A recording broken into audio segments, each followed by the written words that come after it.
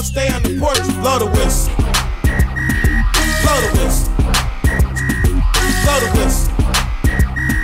Blow the whistle. Where you get that from? Grab a mic, spit one. Let me hit that blunt. Pimp C, 8 Ball, and MJG. Keep spitting that B to the IMP. Bun B, that's Texas, baby. Ballin' G, that's Memphis, baby. Short dog, that's Business and Buckets. We are live, episode 111, coming at you on this beautiful Wednesday afternoon here in the desert of Arizona. Lots of MMA action happening. We're going to recap last weekend's card, talk about the big UFC pay-per-view in Las Vegas this weekend, and just talk about everything MMA. But before we talk MMA, let's talk the one and only sponsor here at the Business and Buckets podcast, and that's Fueled Supplements. Whether you guys are trying to run a 40-40, maybe lift over 400 pounds, enjoy life for more years in your 40s, 30s, 20s, your teens, Fueled Supplements has a variety of products that align exactly to your specific goals. So head to fueledsupplements.com and use my promotion code BUCKETS for 15% off. Once again, promotion code BUCKETS, BUCKETS. Now, not as many fights been announced since the last week, but we did have some action in Bellator, or we do have some action in Bellator this weekend, and some major things that have happened in the UFC world. So, Brian Battle subbing in for Anat Fakhretdinov. That should be a fun bout of an Ultimate Fighter alum, and Fakhretdinov has looked like a legit problem in this division. So two young guys with not a lot of UFC experience going at it in the octagon. We have Li Jingliang versus Jack Della Maddalena in the works for UFC 284 in Perth, Australia. Please, MMA gods, make this happen. That bout would be so much fun. So much smoke, so much power, so much action. That card's already stacked, but this would just take it to another level. Robbie Lawler injury out this weekend at UFC 282. We'll talk about what has happened since. And also the Ovince St. Preux, the OSP fight is off. He had a change of opponents. That opponent had a short notice fill-in, but has had visa issues, so he's not going to have a fight on this card, sadly. So no Robbie Lawler. The OSP fight is completely off. And also in UFC news, people weren't really sure what to think when TJ was cut off the UFC roster, saying, hey, he's not officially off. It's just because he's out for some time. But him and his manager has officially announced his retirement. A lot of people want to say, oh, he's going to come back out of retirement like Conor McGregor from his injury, all juiced up and on steroids. I mean, TJ Dillashaw, let's see how old he is here. Let's get the specifics. I want to say just turned 37, or is about to turn 37. He's 36. His birthday is February 7th, so he's going to be 37 in February. And his doctor supposedly said this, shoulder injury, he's had multiple shoulder injuries, is going to be quite the road to recovery. And I would assume he would not fight next year. So that would be at 38 years old coming back into the octagon. And he has been off for so much time due to the PED instance, the EPO, and then also his knee recovery. So hate to see a guy like that go out this way. TJ Dillashaw was one of my favorite fighters once the WEC had merged with the UFC. He just has such a well-rounded game. He's tough. He's a competitor. He's a gamer. He'll do whatever he can do to get the win, obviously, with the EPO. But coming into the UFC, he had lost to John Dodson in the Ultimate Fighter early on in his career. Got some decent wins. Lost to Rafael Assunção at the time. Fight of the night. Then went on a tear to get the title. He had beat Renan Parao multiple times. Those were really the coming out moments. He had lost to Dominic Cruz for the bantamweight. Avenged the Rafael Assunção fight. Beat John Lineker. Double duty against Cody Garbrandt. Lost to Cejudo. Beat Corey Sandhagen. Lost to Aljamain. Just the well-roundedness of this guy, and I think bantamweight's one of the tougher divisions to be a champion and hold the title at. 8 wins by knockout, 3 by submission, the rest decision. 3 of his 5 losses via knockout, 17-5 overall record. And, what's his legacy going to be? I'm sure it's not going to be great. A lot of people want to be haters. Again, people still think he's going to go get juiced up, try to come back. But this was a guy I enjoyed as an individual from what I've seen.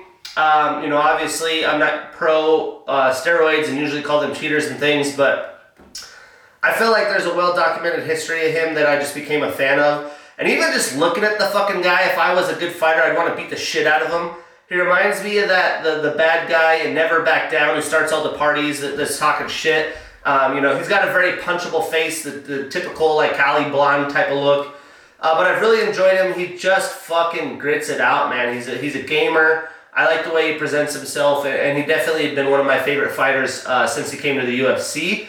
Hate to see him go out like that. I wish we could have saw, some more of his years in his prime. I felt like we got taken away after those Garbrandt fights. A lot of good potential fights with TJ Dillashaw. I would have loved just to even see him take on a healthy Aljamain Sterling, healthy TJ, healthy Aljamain. That would have been fantastic. Or maybe even Henry Cejudo in bantamweight. But, that's the way the cookie crumbles. Another crazy storyline is all about James Krause. So following the fight involving Derek Minner on November 5th, the UFC was informed by sources that the suspicious betting patterns had been observed on the fight. In the weeks following the fight, the UFC has been cooperating with multiple ongoing government investigations into the facts and circumstances surrounding that contest. On November 18th, the Nevada State Athletic Commission informed UFC and Minner's coach, James Krause, that Krause's license would be suspended and he would remain so while NSAC conducted an investigation into the matter. The UFC has since advised Krause and respective managers working with the impacted fighters that effective immediately, fighters who choose to continue to be coached by Krause or continue to train in his gym will not be permitted to participate in UFC events pending the outcome of the aforementioned government investigations, and further, the UFC has released Derek Minner from the organization. I believe we touched base on this a little bit last week, and from my knowledge, I haven't dug deep into this. James Krause has been a coach, right? He's coaching some high-level athletes, including Brandon Moreno, who's preparing for the 4th bout with Deiveson Figueiredo, and he's going to be impacted the most. He's going to have a whole new team. He fights, in about a month. And then this happens, he has less than 2 months to get his shit together while having to probably start weight cutting and really diving into fight camp. So that's going to be interesting, first off. But second off, I had watched some of James Krause's YouTubes. I checked out his free Discord. I never paid up for the Discord because, that's something that I'm potentially interested in, giving my picks, providing insight and guidance for people to make some cash money. And what my assumption is he knew this guy was hurt. He probably advised people to put money on it, maybe even potentially put money on it himself. And the thing for me is that ideal? No. Does he have a lot of insight in betting, and should you not be a manager and not be betting? Yes, but there was no, quote-unquote laws, rules, regulations, legislations, whatever the fuck we want to call it, that told him he could not do that. That is, part of the UFC, who has now been part of DraftKings and other places where legal sports betting is becoming larger and larger. I know for me, a lot of my betting action is on the UFC. Obviously, I have no ties to anyone. I'm just a regular person, so there's no dirt on me. But as this has become popular and the UFC has blown up to the sport that it has come, they should have been on top of this. And I know that there's been people that have pulled away from allowing UFC betting because of this. And, there's always going to be insiders. There's always going to be people. Now they're trying to say even people closely acquainted with fighters, family members, things like family members.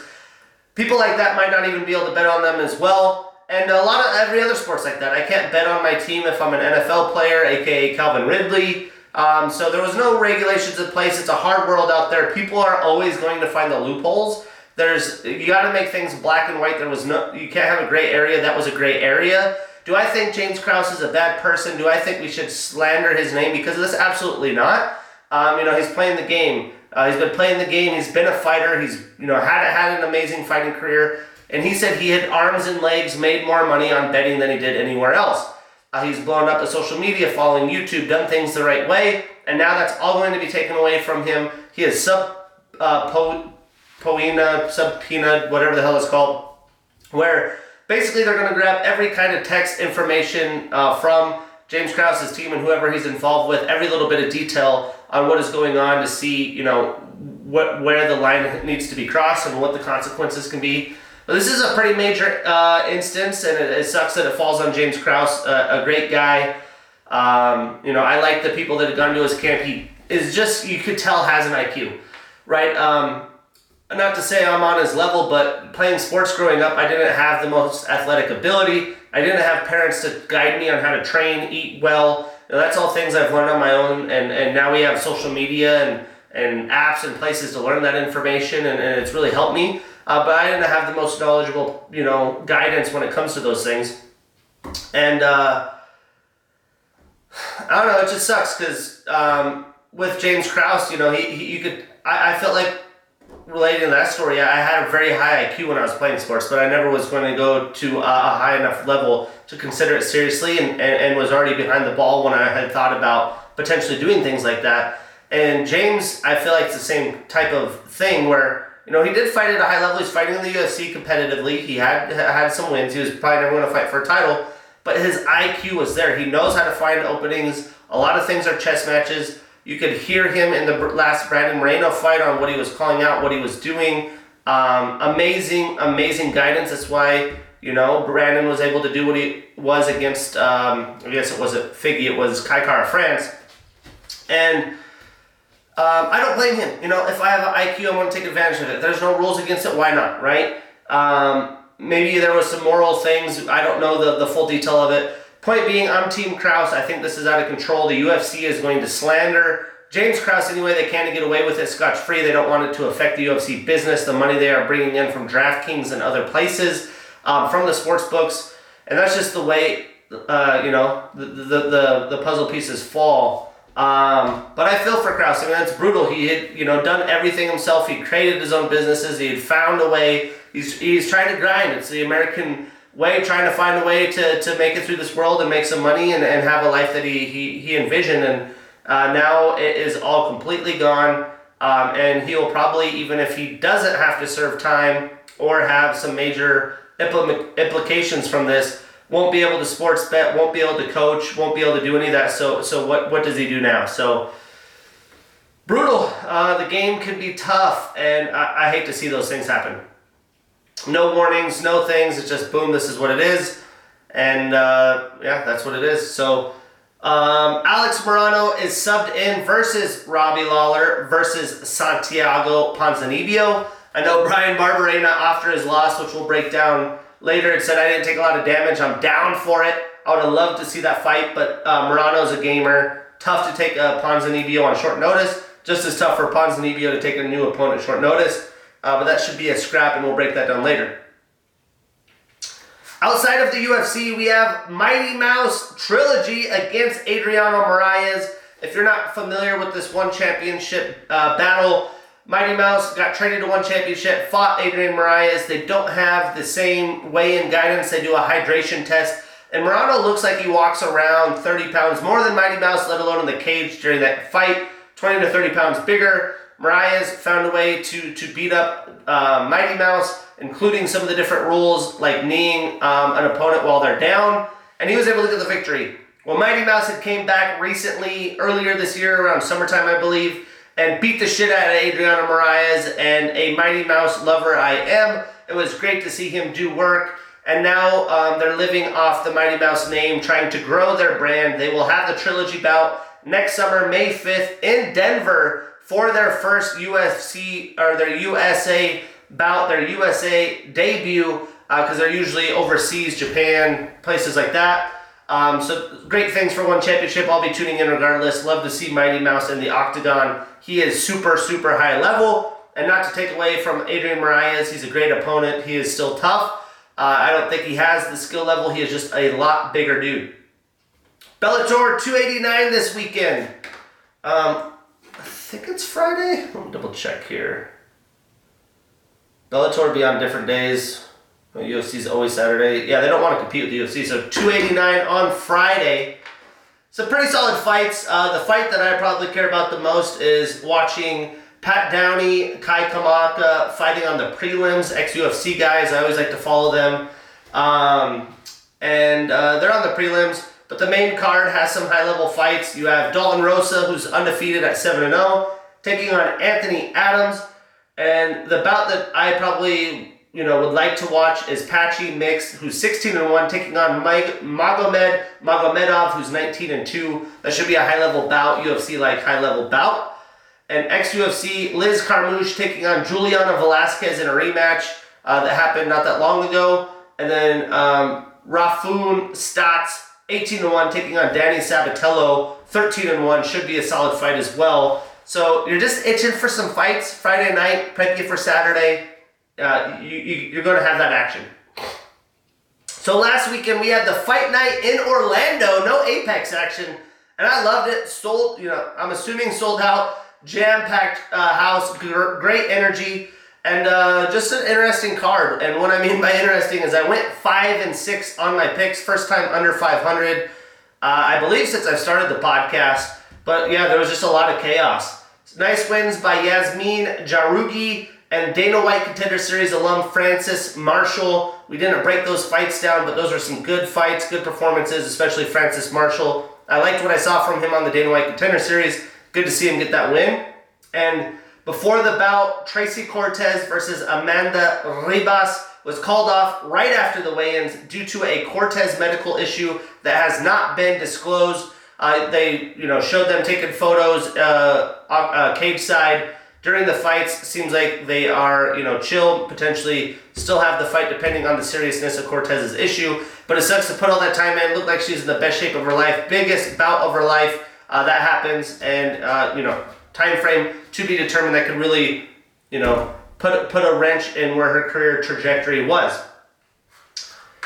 Really was stoked for that fight. But in the prelims, we had Jonathan Pierce with a unanimous decision over Darren Elkins. This was a fight I did get right, one of the more predictable fights, and it really played out the way you would expect. It was Darren the Damage Elkins taking damage, getting bloodied, getting blistered, and continually to move forward, continue to fight, and continue to take some CTE. JSP is the younger, faster, crisper, more technical striker. Darren has just been a gamer brawler. Like, he is a guy that you would see at a barbecue, someone trying to start a fight and would beat the shit out of somebody, but he's never had that high level ability in my opinion. In the UFC, when it comes to striking and things of that nature, he could grapple, he could do a little bit of everything, he's well-rounded, but JSP is on his way up, and he proved that just basically cruising through Darren, could not get the finish. That is not an easy thing to do, finishing Darren Elkins. But Jonathan Pierce came out, Elkins has a lot of loopy shots, a lot of front kicks, had some success with those early. In the third round, they actually stopped the fight due to Elkins' cut, because he was bleeding so bad and it was a pretty nasty cut. And then they didn't start it back with Elkins on the ground. He was down on the ground. They had stopped the fight. They started it back up on the feet. So that was an interesting situation you don't see very often. They potentially could have gave Elkins a chance, but JSP continued to mow down the Damage Elkins. Statistically, Darren landed 67 total and 57 significant strikes. He had 2 takedowns in 5 attempts, compared to Jonathan's 154 total and 110 significant strikes. He had 2 takedowns himself, although in 7 attempts. So a lot of grappling, kind of leaning on people just to keep the grappling option open. And he had a reversal as well. So Darren starts a new losing streak. He is 1-1 in 2022.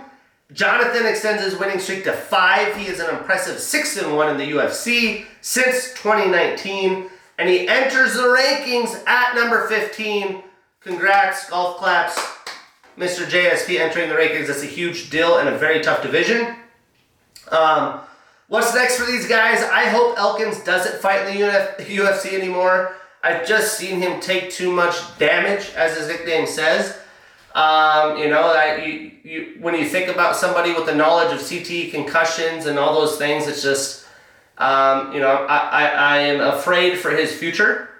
If he does fight, how about Sean Woodson? I think that'd be a great matchup. And for Jonathan Pierce, how about Nate the Train Landwehr? That would be must-see TV. 2 hype trains going at it. make it happen. Moving on, this is where things got interesting. A lot of these were younger fighters, potentially in their prime, or prospects that had a lot of hype against an older veteran who's been there, done that, had success, but you just are wondering when their decline will start. Well, Michael Johnson proved the haters wrong with a unanimous decision over Mark DeCasey.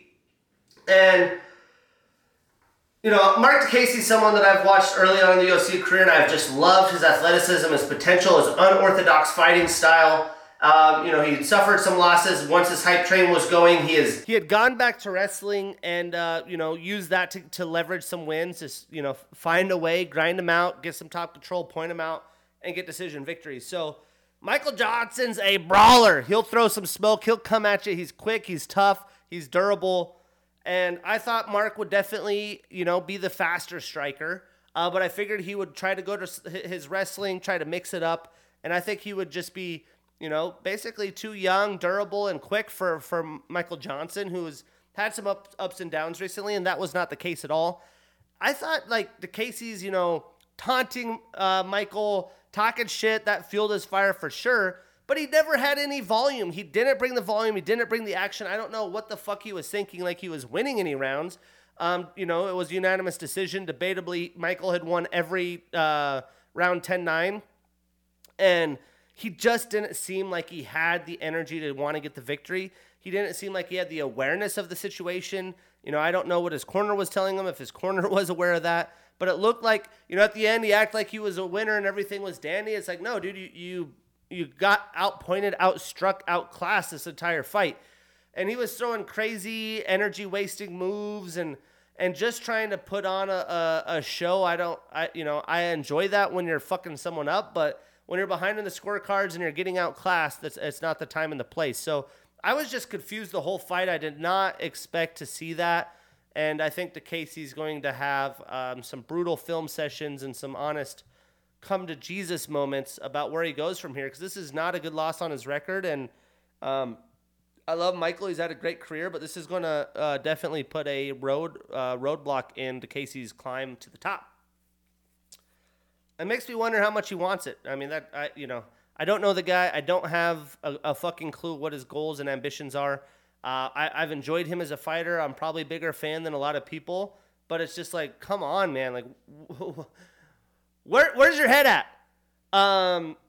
Mark did try some wrestling, I don't think he ever sold out on it. It was like kind of an attempt, like, Michael's got some good defense. I don't want to empty the gas tank on this, because it wasn't working.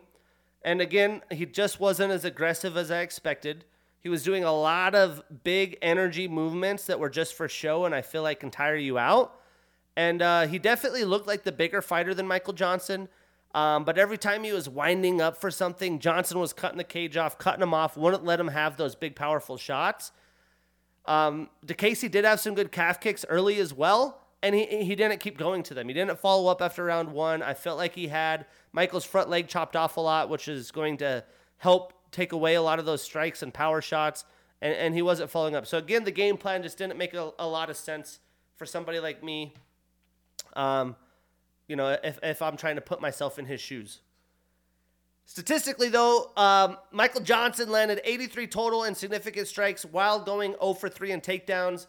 But this is a great performance. This guy is not going anywhere. He is older. He has had a decline. He has been up and down. But he's still fun to watch. Michael Johnson's on the fucking card. Your boys tuning in, and you should too.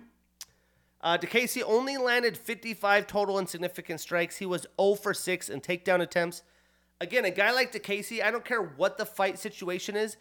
If you would have told me Mark DeCasey has 55 total strikes, I'm assuming he had been, wrestled and held down almost the whole fight, and nobody was on the ground. They were standing the whole time. That's just not going to get the job done. Michael starts a new winning streak. He is 2-1 in 2022. So what a good year for the veteran. And the loss that he had was a very close split decision loss. Mark, meanwhile, has his 2-fight winning streak come to an end. He is also 2-1 this year. So both fighters very active moving into 2023. So what's next? Well, I think a banger would be Michael Johnson versus Matt Frevola, who had just, I believe, got a No, he didn't get a bonus, but just had a great performance, a great finish. And I think Mark could try to get back on track versus Fariz Ziam. Both fun stylistically and must-see TV, if you ask me. Hopefully, DeCasey will throw more than 55 total strikes in a 3-round affair. And you don't get any more veteran than this man, Clay Guida, with a split decision over Scott Holtzman. This is another fight I did get wrong. I didn't put it on a parlay. I felt like it was a very 50-50 fight. And Clay is the same Clay has always been. He's a carpenter. He's coming at you with volume. He's coming at you, cutting the cage off. He's looking to get his grappling going. And Scott can never really open up. He is more of a bigger shot striker. He's not killing you with the jab. He's looking to get some big combos going in. He does have a little bit of a windup. And Clay wasn't having it. I mean, he was relentless the whole fight. The stats will definitely take tell the story. But after the fight, Scott did leave the gloves in the octagon. He is retiring. Either way, still an amazing career. It is a shame he only fought in the UFC for so long. And one other thing was Scott had a ton of fence grabs when he was trying to defend the Clay Guida takedowns.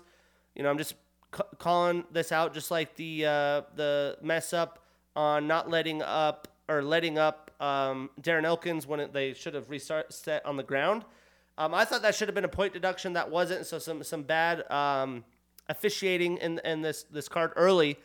But yeah, the stats. So Clay landed 95 total and 66 significant strikes while going 4 for 15 in takedown attempts. So again, relentless. He's not getting them. He's still going for it. Only got 4 for 15, but they made a difference. And Scott landed 77 total and 65 significant strikes. To put it in perspective, Scott Holtzman is almost 40 years old. DeCasey is barely 30 and he landed 77 total strikes while getting taken down 4 times and held a lot. DeCasey only had 55, so this kind of puts that in perspective. Now, Clay starts a new winning streak at almost 41 years old, December 8th tomorrow. Mañana, he's 41. He was 1-1 in 2022. Scott finishes his career on a 3-fight losing streak. Either way, great career.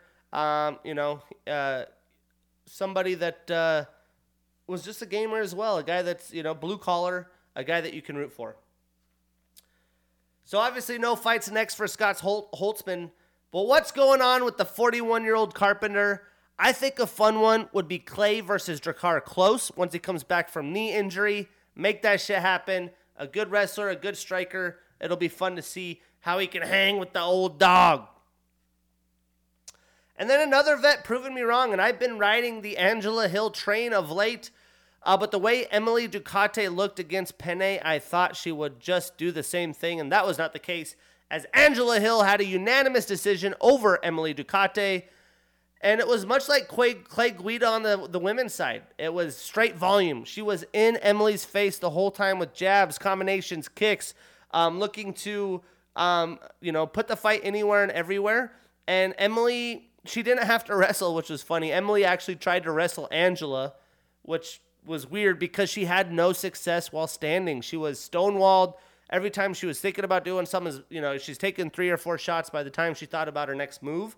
And obviously the wrestling did not go well for Ducote. So definitely, probably, even though Emily Ducote hasn't fought much in the UFC, one of the biggest, I did not see this fight turning out that way. Let's just say that. And when we talk about volume, Angela Hill landed 190 total, 182 significant of strikes, all but 8 significant and 190 strikes. Golly! Compared to Emily's 76 total and 71 significant, and Emily was 0 for 2 in takedown attempts. So the amazing Angela Hill, who doesn't get enough love, extends her winning streak to 2. She is 2-1 in 2022. She stays at number 12 in the rankings. Again, she's basically the gatekeeper for all the young talent at this point, but she's holding that gate strong. Emily has her 4-fight winning streak come to an end. She is 1-1 in the UFC, and she drops down 1 spot to number 14 in the rankings. I was kind of surprised she stayed in the rankings, but there's just not a lot of depth, so I guess that must be the case. But what's next for these women? If Cortez can't come back, until we really know what's going on, we have no idea of time frame. I think Angela Hill versus Amanda Ribas would be must-see. If not, the newly ranked Poliana Viana, who is definitely a fan favorite, that would be great. Again, the young talent against the gatekeeper. And for Ducati, I could see her versus Lupita Godinez. That would be a great strap. Two young women on their way up. Great striking, toughness. Let's make it happen.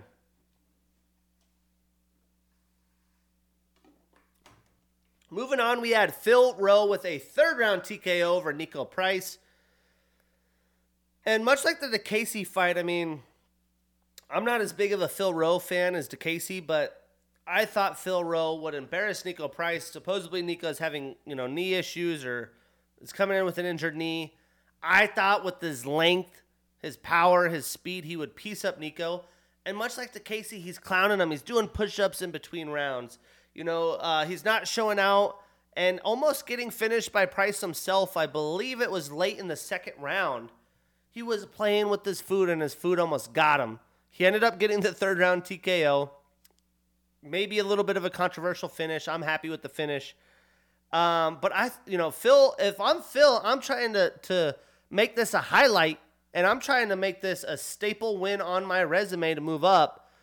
And he's just fucking around with it,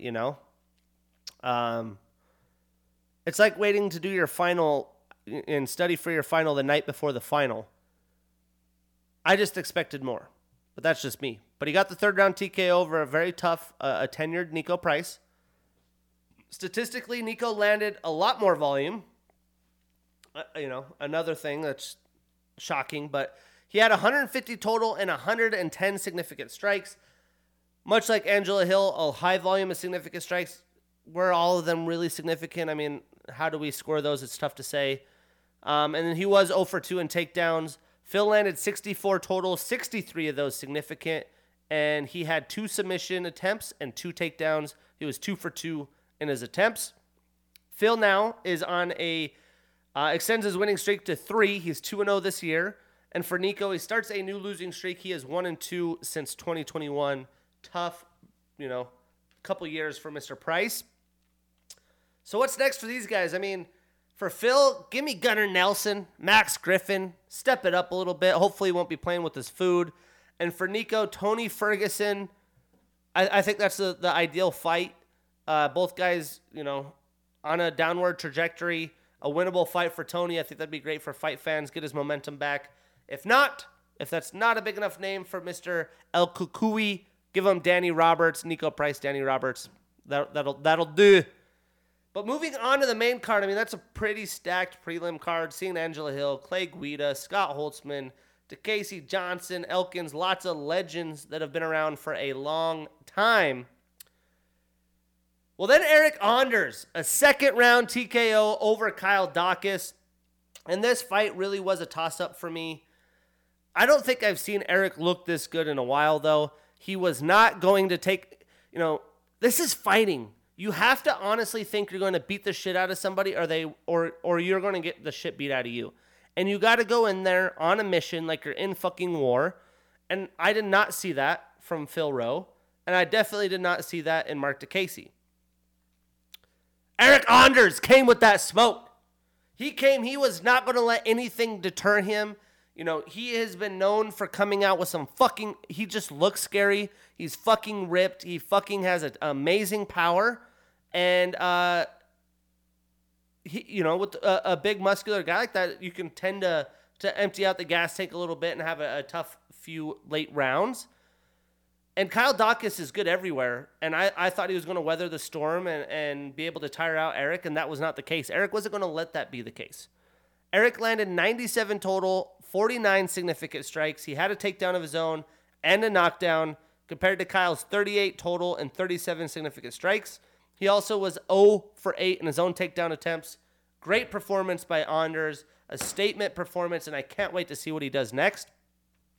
He is now now starts a new winning streak. He is 1-1 this year, and Kyle extends his losing streak to 2, 1-2 in 2022. Tough year for Mr. Dawkins.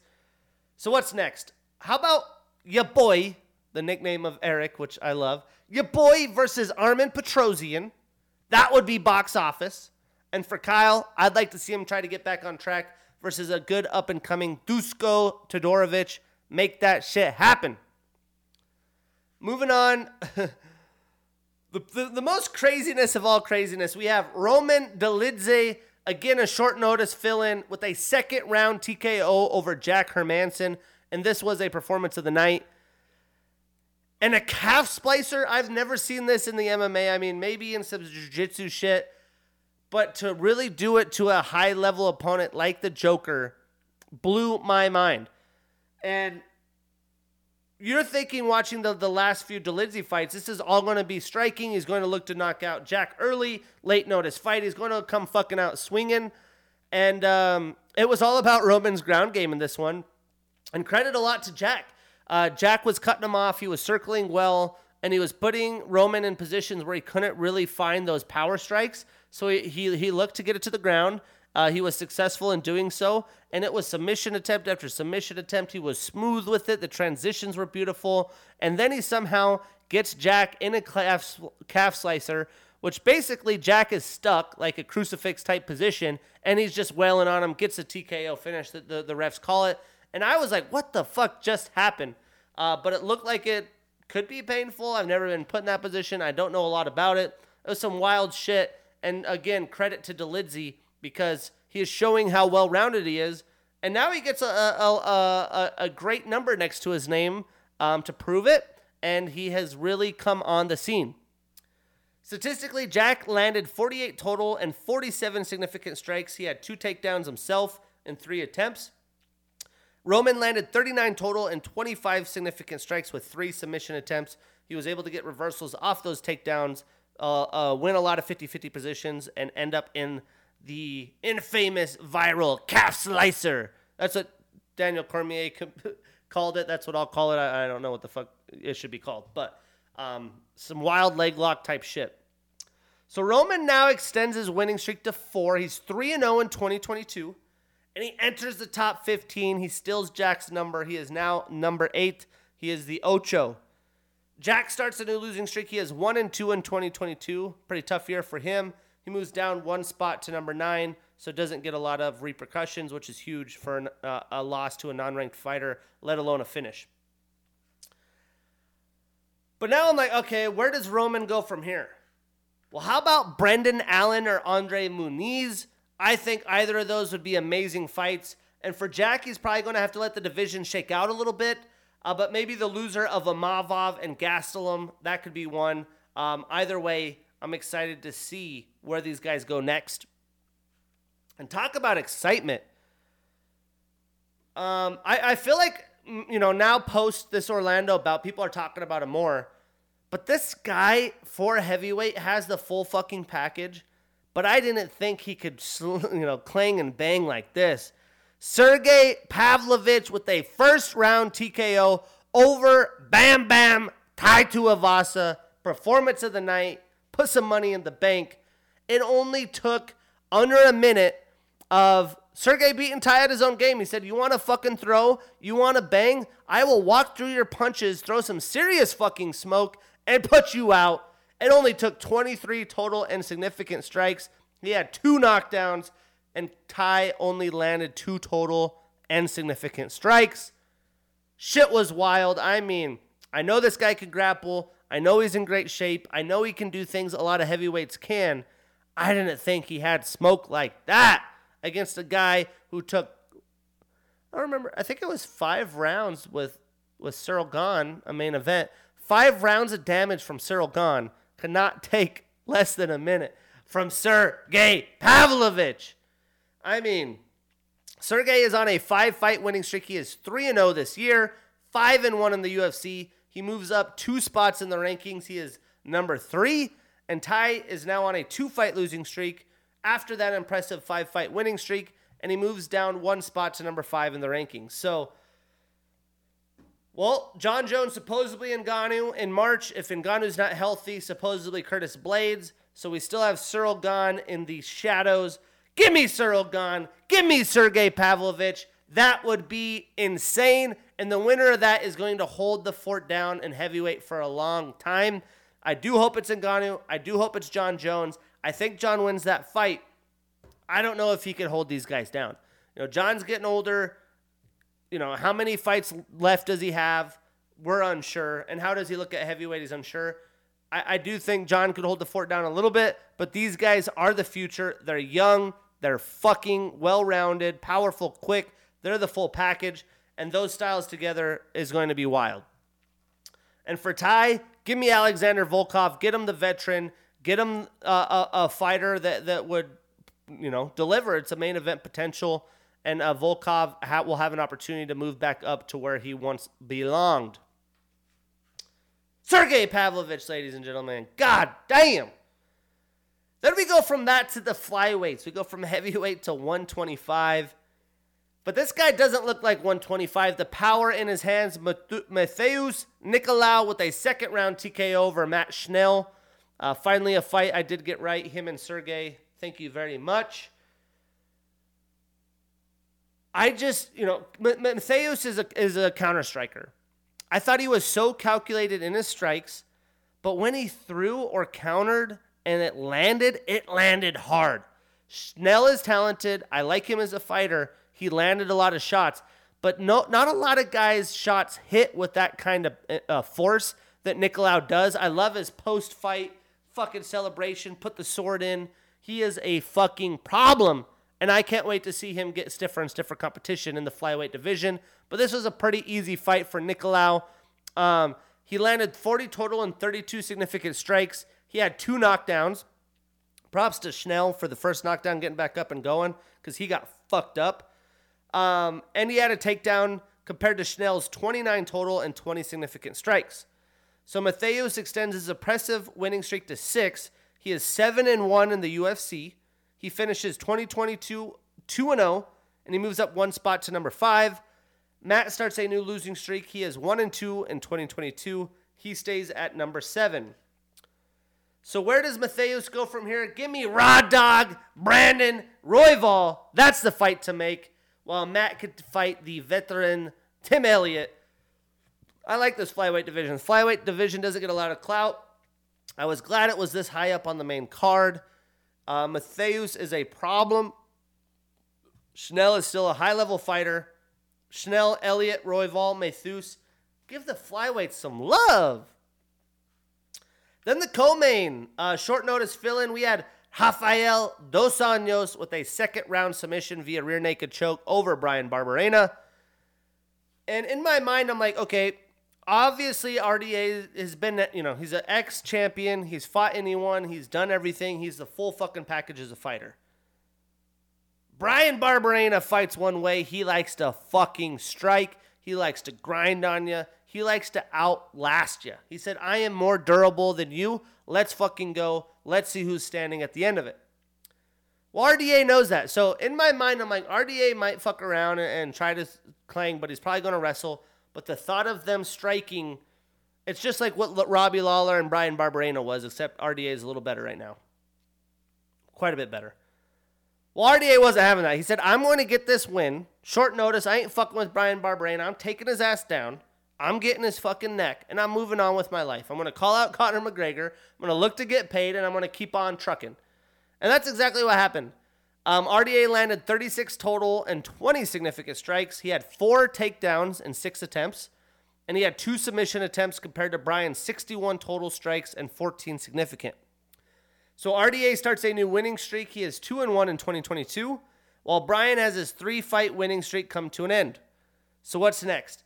Give me RDA and Michael fucking Chandler. Bonkers. Wrestler, striker, fan favorite. Been there. Box office, grab your fucking popcorn. And Bryan called for the short notice fight against Ponzinibbio. That didn't happen. But if there's a fight to make, give him a veteran. Give him Tim Means. That'll be must-see. Those guys will clang and bang, and the fans will rejoice. Then some people are saying fight of the year. Some people are saying the best fight they've ever seen. Well, we got Wonder Boy Stephen Thompson with no Jack Black, but he came out to Wonder Boy, and he got the 4th round TKO over Big Mouth Kevin Holland. And this was Kevin Holland being a fan favorite. This was Kevin Holland saying, I am going to try to beat Stephen Thompson at his game. I'm going to try to out kickbox him. I will not take him down. I will not grapple him. We'll keep this going. I filled in short notice. Well, it wasn't short notice. He said, I picked this fight to do it. Let's go. Let's fucking go. I'll beat you at your own game. Well, Holland shattered his left hand, supposedly a lot earlier than we thought. Supposedly Stephen Wonderboy broke his left hand as well, or right hand.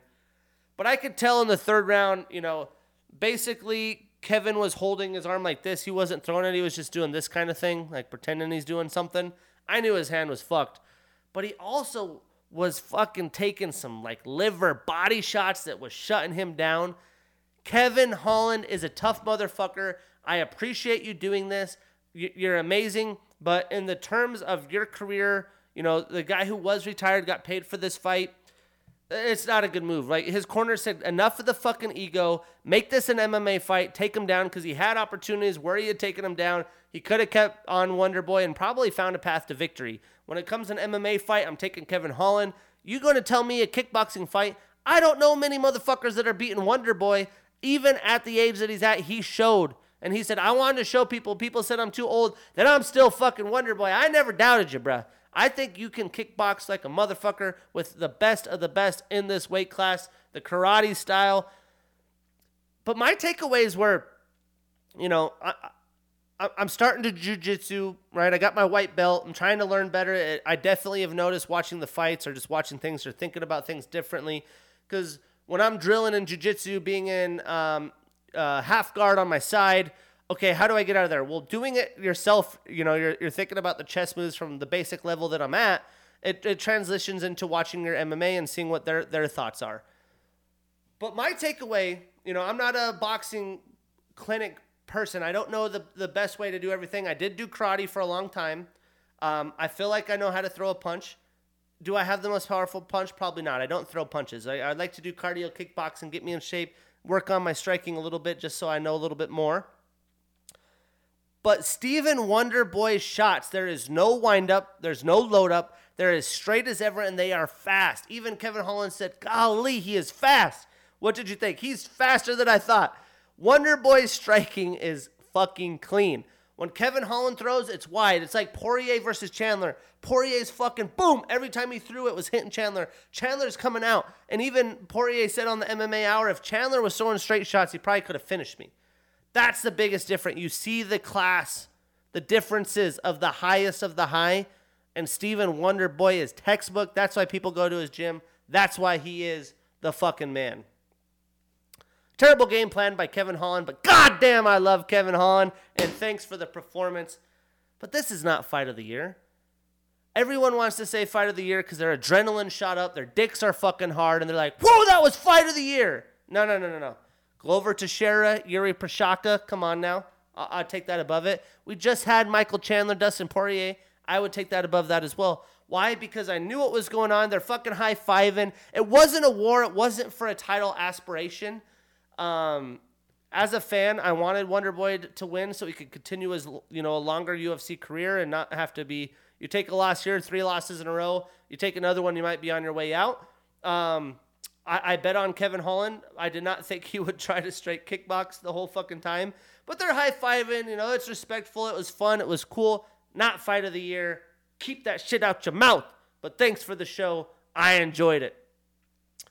Statistically, Stephen landed 178 total and 163 significant strikes compared to Kevin's 123 total and 119 significant strikes. High volume.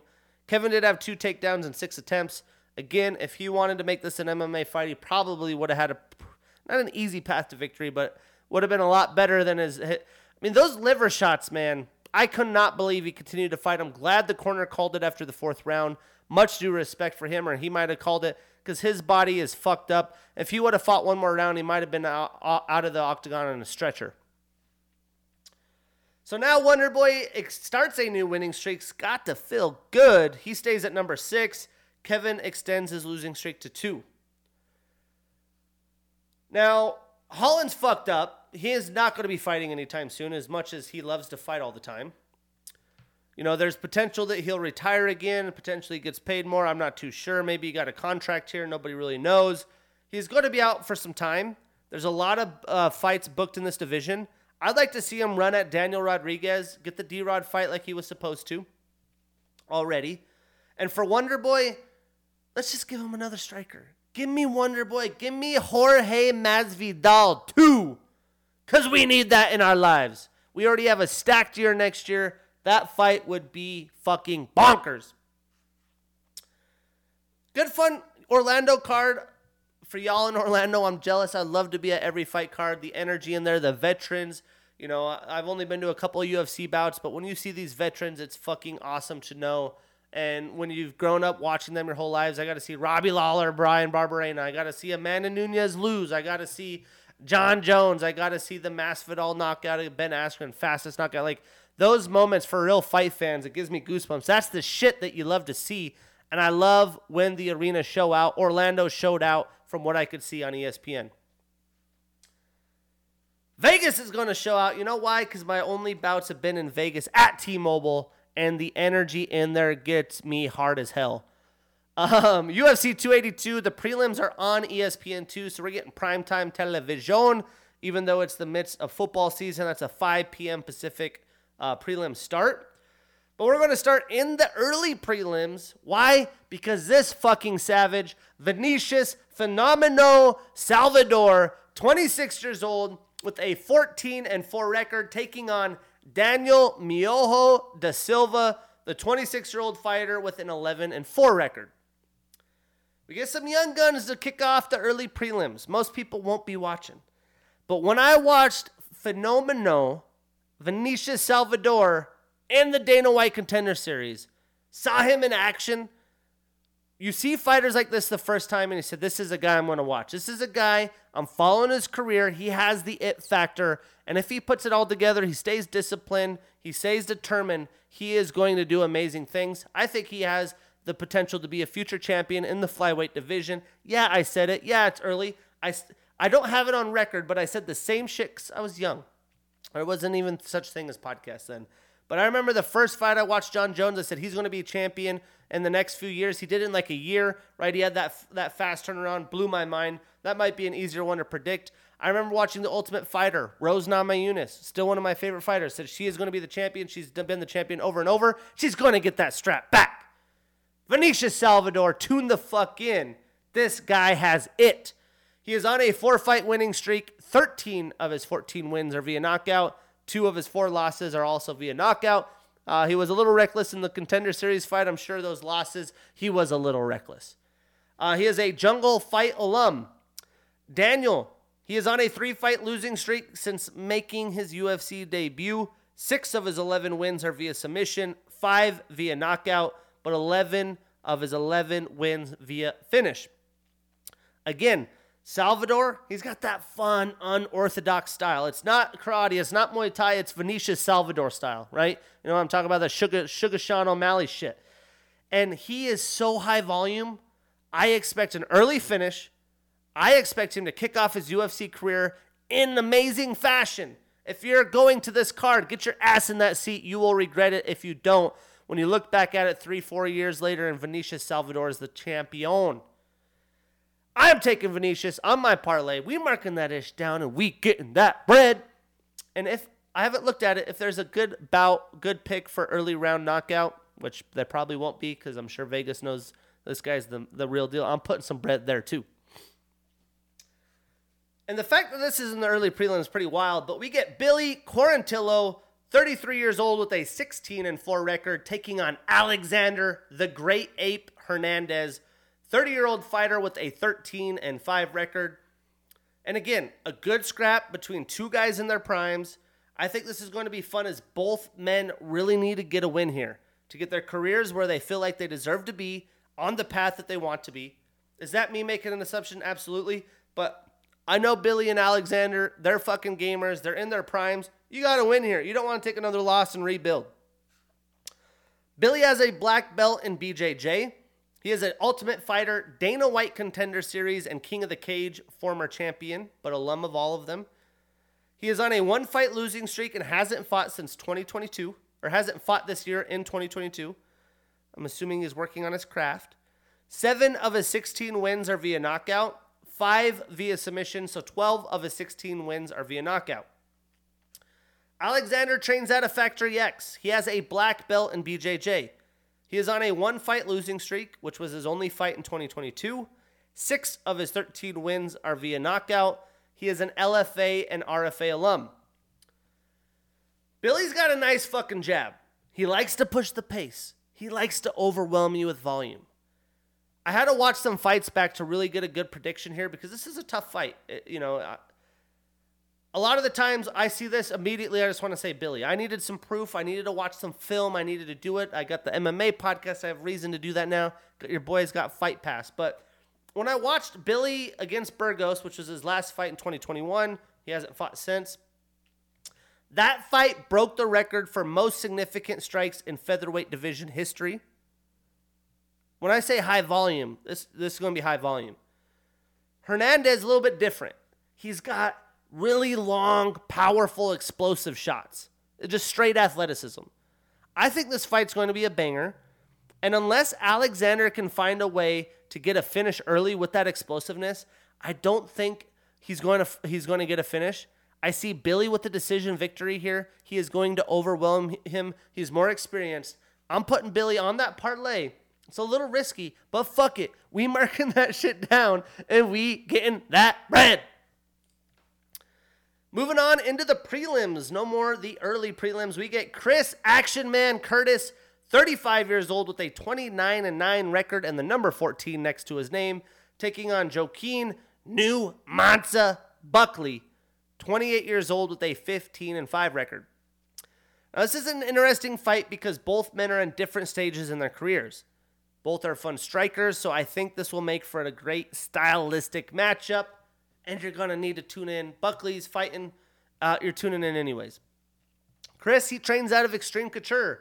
He is a purple belt in BJJ. He has been in and out of the UFC. He has bounced from middleweight to welterweight. He's done everything. He's had one hell of a career. He is a Dana White Contender Series and PFL alum.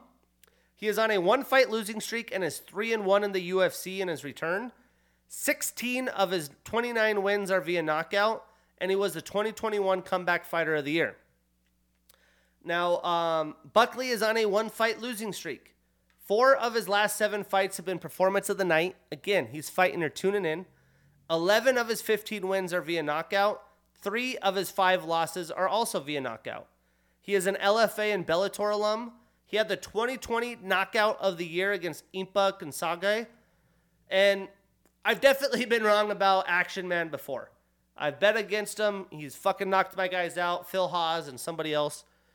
But Buckley has really impressed me every fight he's had. He's drastically improved. He was a wild striker. He's really tightened up his game. And he's talented. He's fought very talented people like Nasruddin Imavov. And I think that's only going to benefit him. Chris has been there. He is like the journeyman. I just don't see how Chris is going to be able to get the win here unless he does what Jack Hermanson did to him. Circle, outpoint him, find a way to victory. But Buckley's not going to let him do that because Buckley brings the fight to wherever you're at. So I'm taking Buckley. I'm putting him on my parlay. We marking that ish down, and we getting that bread. Moving on, we have Edmund the Golden Boy Shabazian. 25 years old with an 11-3 record, taking on Dalcha champion Luganbala, the 11-5 record, 35-year-old fighter with an 11-5 record. You want to talk about fighters at different stages in their career? I mean, this is as crazy, this is as drastic as it gets. Both guys are in the midst of losing streaks. They are in desperate need of a win. Although Dalcha's in way more of a desperation mode because he's 35 and Edmund is only 25. Even if Edmund got cut from the UFC, he could come back by the time he's in his prime and make a run. You get my point. Edmund trains out of Extreme Couture. He is a Dana White Contender Series alum. He is on a 3-fight losing streak. Again, needs a win. He hasn't won since November of 2019, and he hasn't fought this year in 2022. Again, I'm assuming he's perfecting his craft. He can't afford another loss. Got to go back to the drawing board. 9 of his 11 wins are via knockout, and 2 of his 3 losses are also via knockout. Dalcha has a judo background. He is on a 3-fight losing streak. He is 2-4 in the UFC. He has bounced from light heavyweight and middleweight, and 5 of his 11 wins are via knockout. I really do believe Edmen's boxing is going to be the difference here. Without Jack Hermansson grappling and wrestling Edmen, he was piecing him up. And I just feel like that's why he is in the UFC at such a young age. I think he's going to have to be careful because Dalcha has some serious fucking power, especially early. But I'm taking Edmen. I'm putting him on my parlay. We marking that ish down, and we getting that bread. Moving on. We have Raul El Niño Problema Rosas Jr., 18 years old with a pristine 6-0 record, taking on Jay the Joker Perrin, 29 years old with a 10-6 record. Now the stage is set for this 18-year-old's debut against a guy looking for his first UFC win and is in desperation mode. Raul came from Dana White Contender Series. He's pretty viral at this point. I'm sure you've heard of him. He had to get his mom's signature to compete in that because he wasn't of age. This kid is well-rounded. You would think 18 years old. This guy's 29. But Rosas is the favorite. He's very confident. He's tough. He's durable. I'm excited to see his career. And it starts right here in Vegas this weekend. Raul has 4 of his 6 wins via submission. He's very good on the ground. Again, Dana White Contender Series alum, and he's undefeated. Jay is on a 2-fight losing streak. He's a Bellator alum. He's been around. 4 of his 10 wins are via submission as well. Again, I was just so impressed at the high-level ability of Raul's ground game and how well-rounded he is. I'm taking the young blood in this one. He starts his career. It's going to have a lot of eyes on him, but I think he's going to deliver. I'm putting Raul Rosas on my parlay. We marking that ish down, and we getting that bread. Then we got the big dogs in the prelim headliner, Jairzinho Biggie Boy Rosenstrike, the 34-year-old fighter with a 12-4 record and the number 9 next to his name, versus Chris Daukaus, 33 years old with a 12-5 record and the number 11 next to his name. As always with the big dogs, we should get a banger. And a good way to start, to get ready for the main card. I'm looking forward to this fight. I think it's going to determine the middle of this division. They both lost to the same guys at the top. Now it's time to see who deserves to move up. Jairzinho has a kickboxing background. He trains out of ATT. He was a heavyweight kickboxing champion in 3 different promotions before the UFC. He was a 2019 Newcomer of the Year, and he had the 2019 Comeback of the Year against Alistair Overeem. He is on a 2-fight losing streak. 11 of his 12 wins are via knockout. 2 of his 4 losses are also via knockout. He is a Rizin alum as well. Chris has a black belt in BJJ. 3 of his last 5 fights have been performance of the night, so he's been showing out. He's a Cage Fury alum. He's on a 2-fight losing streak. 11 of his 12 wins are via knockout, and 4 of his 5 losses are also via knockout. I definitely think this is going to be a back-and-forth affair. I like the power that Jairzinho possesses a little more. I think he's going to find a way to get a finish. He's been to the top. He needs to go back to the top. The time is now. And for that reason, I'm taking Jairzinho. I'm putting him on my parlay. We marking that ish down, and we getting that bread. Let me get a little sippy sip first. Now in the main card, we get Bryce Thug Nasty Mitchell, a 28-year-old fighter with a 15-1 record and the number 9 next to his name. His 15-1 is kind of controversial. The 1 is from the Ultimate Fighter without, his loss to get out of the house. Sometimes they don't consider that. So in my mind, he's technically undefeated. But he's taking on Ilia El Matador Topuria, 25 years old with a 12-0 record and the number 14 next to his name. Much like the other fight I was talking about, I had to tune into some film here. This is a very 50-50. If you want to throw some money on a dog, throw it on Bryce. I'm not putting this in my parlay. It's that close. It's tough to pick.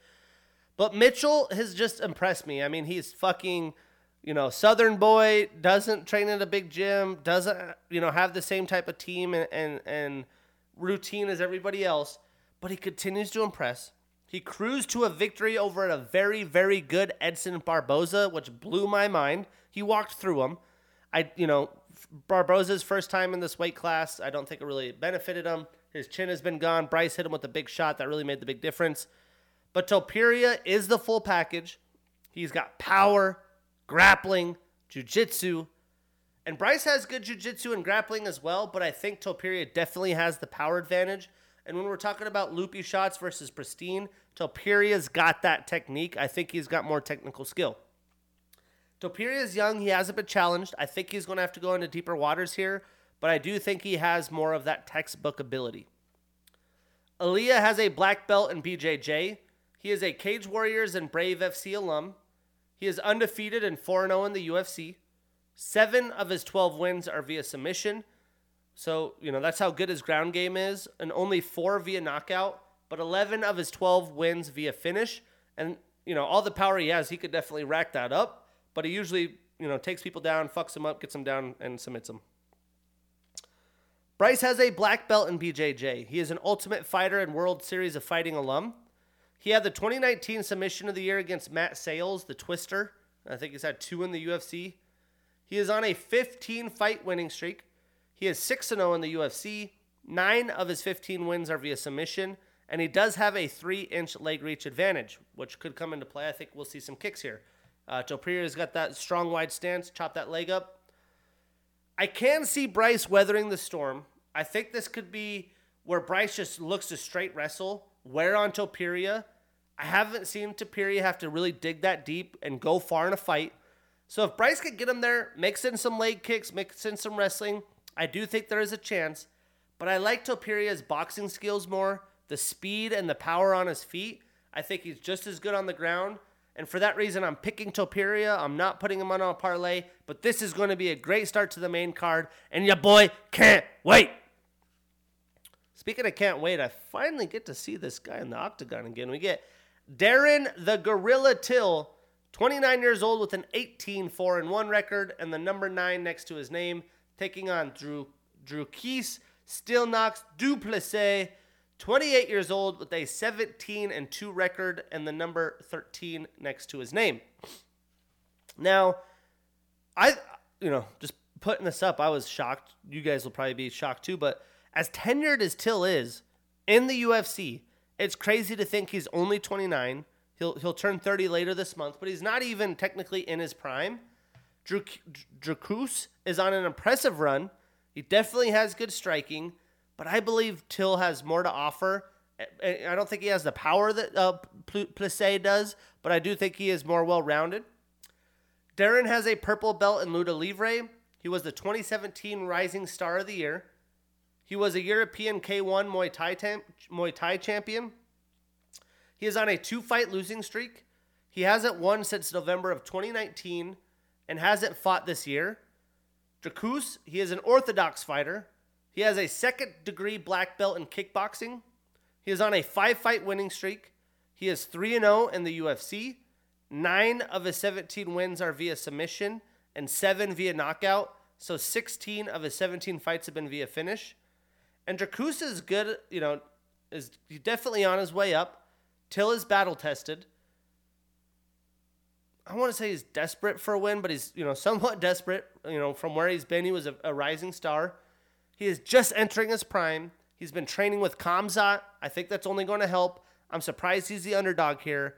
I'm putting money on the underdog. I'm putting him on my parlay. We market that ish down, and we get in that bread. Let the dogs come to eat. Ho, ho. Moving on.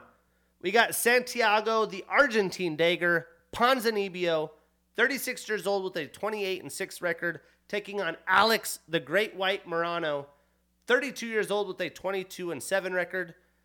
And for a short notice fight, this should be a good one.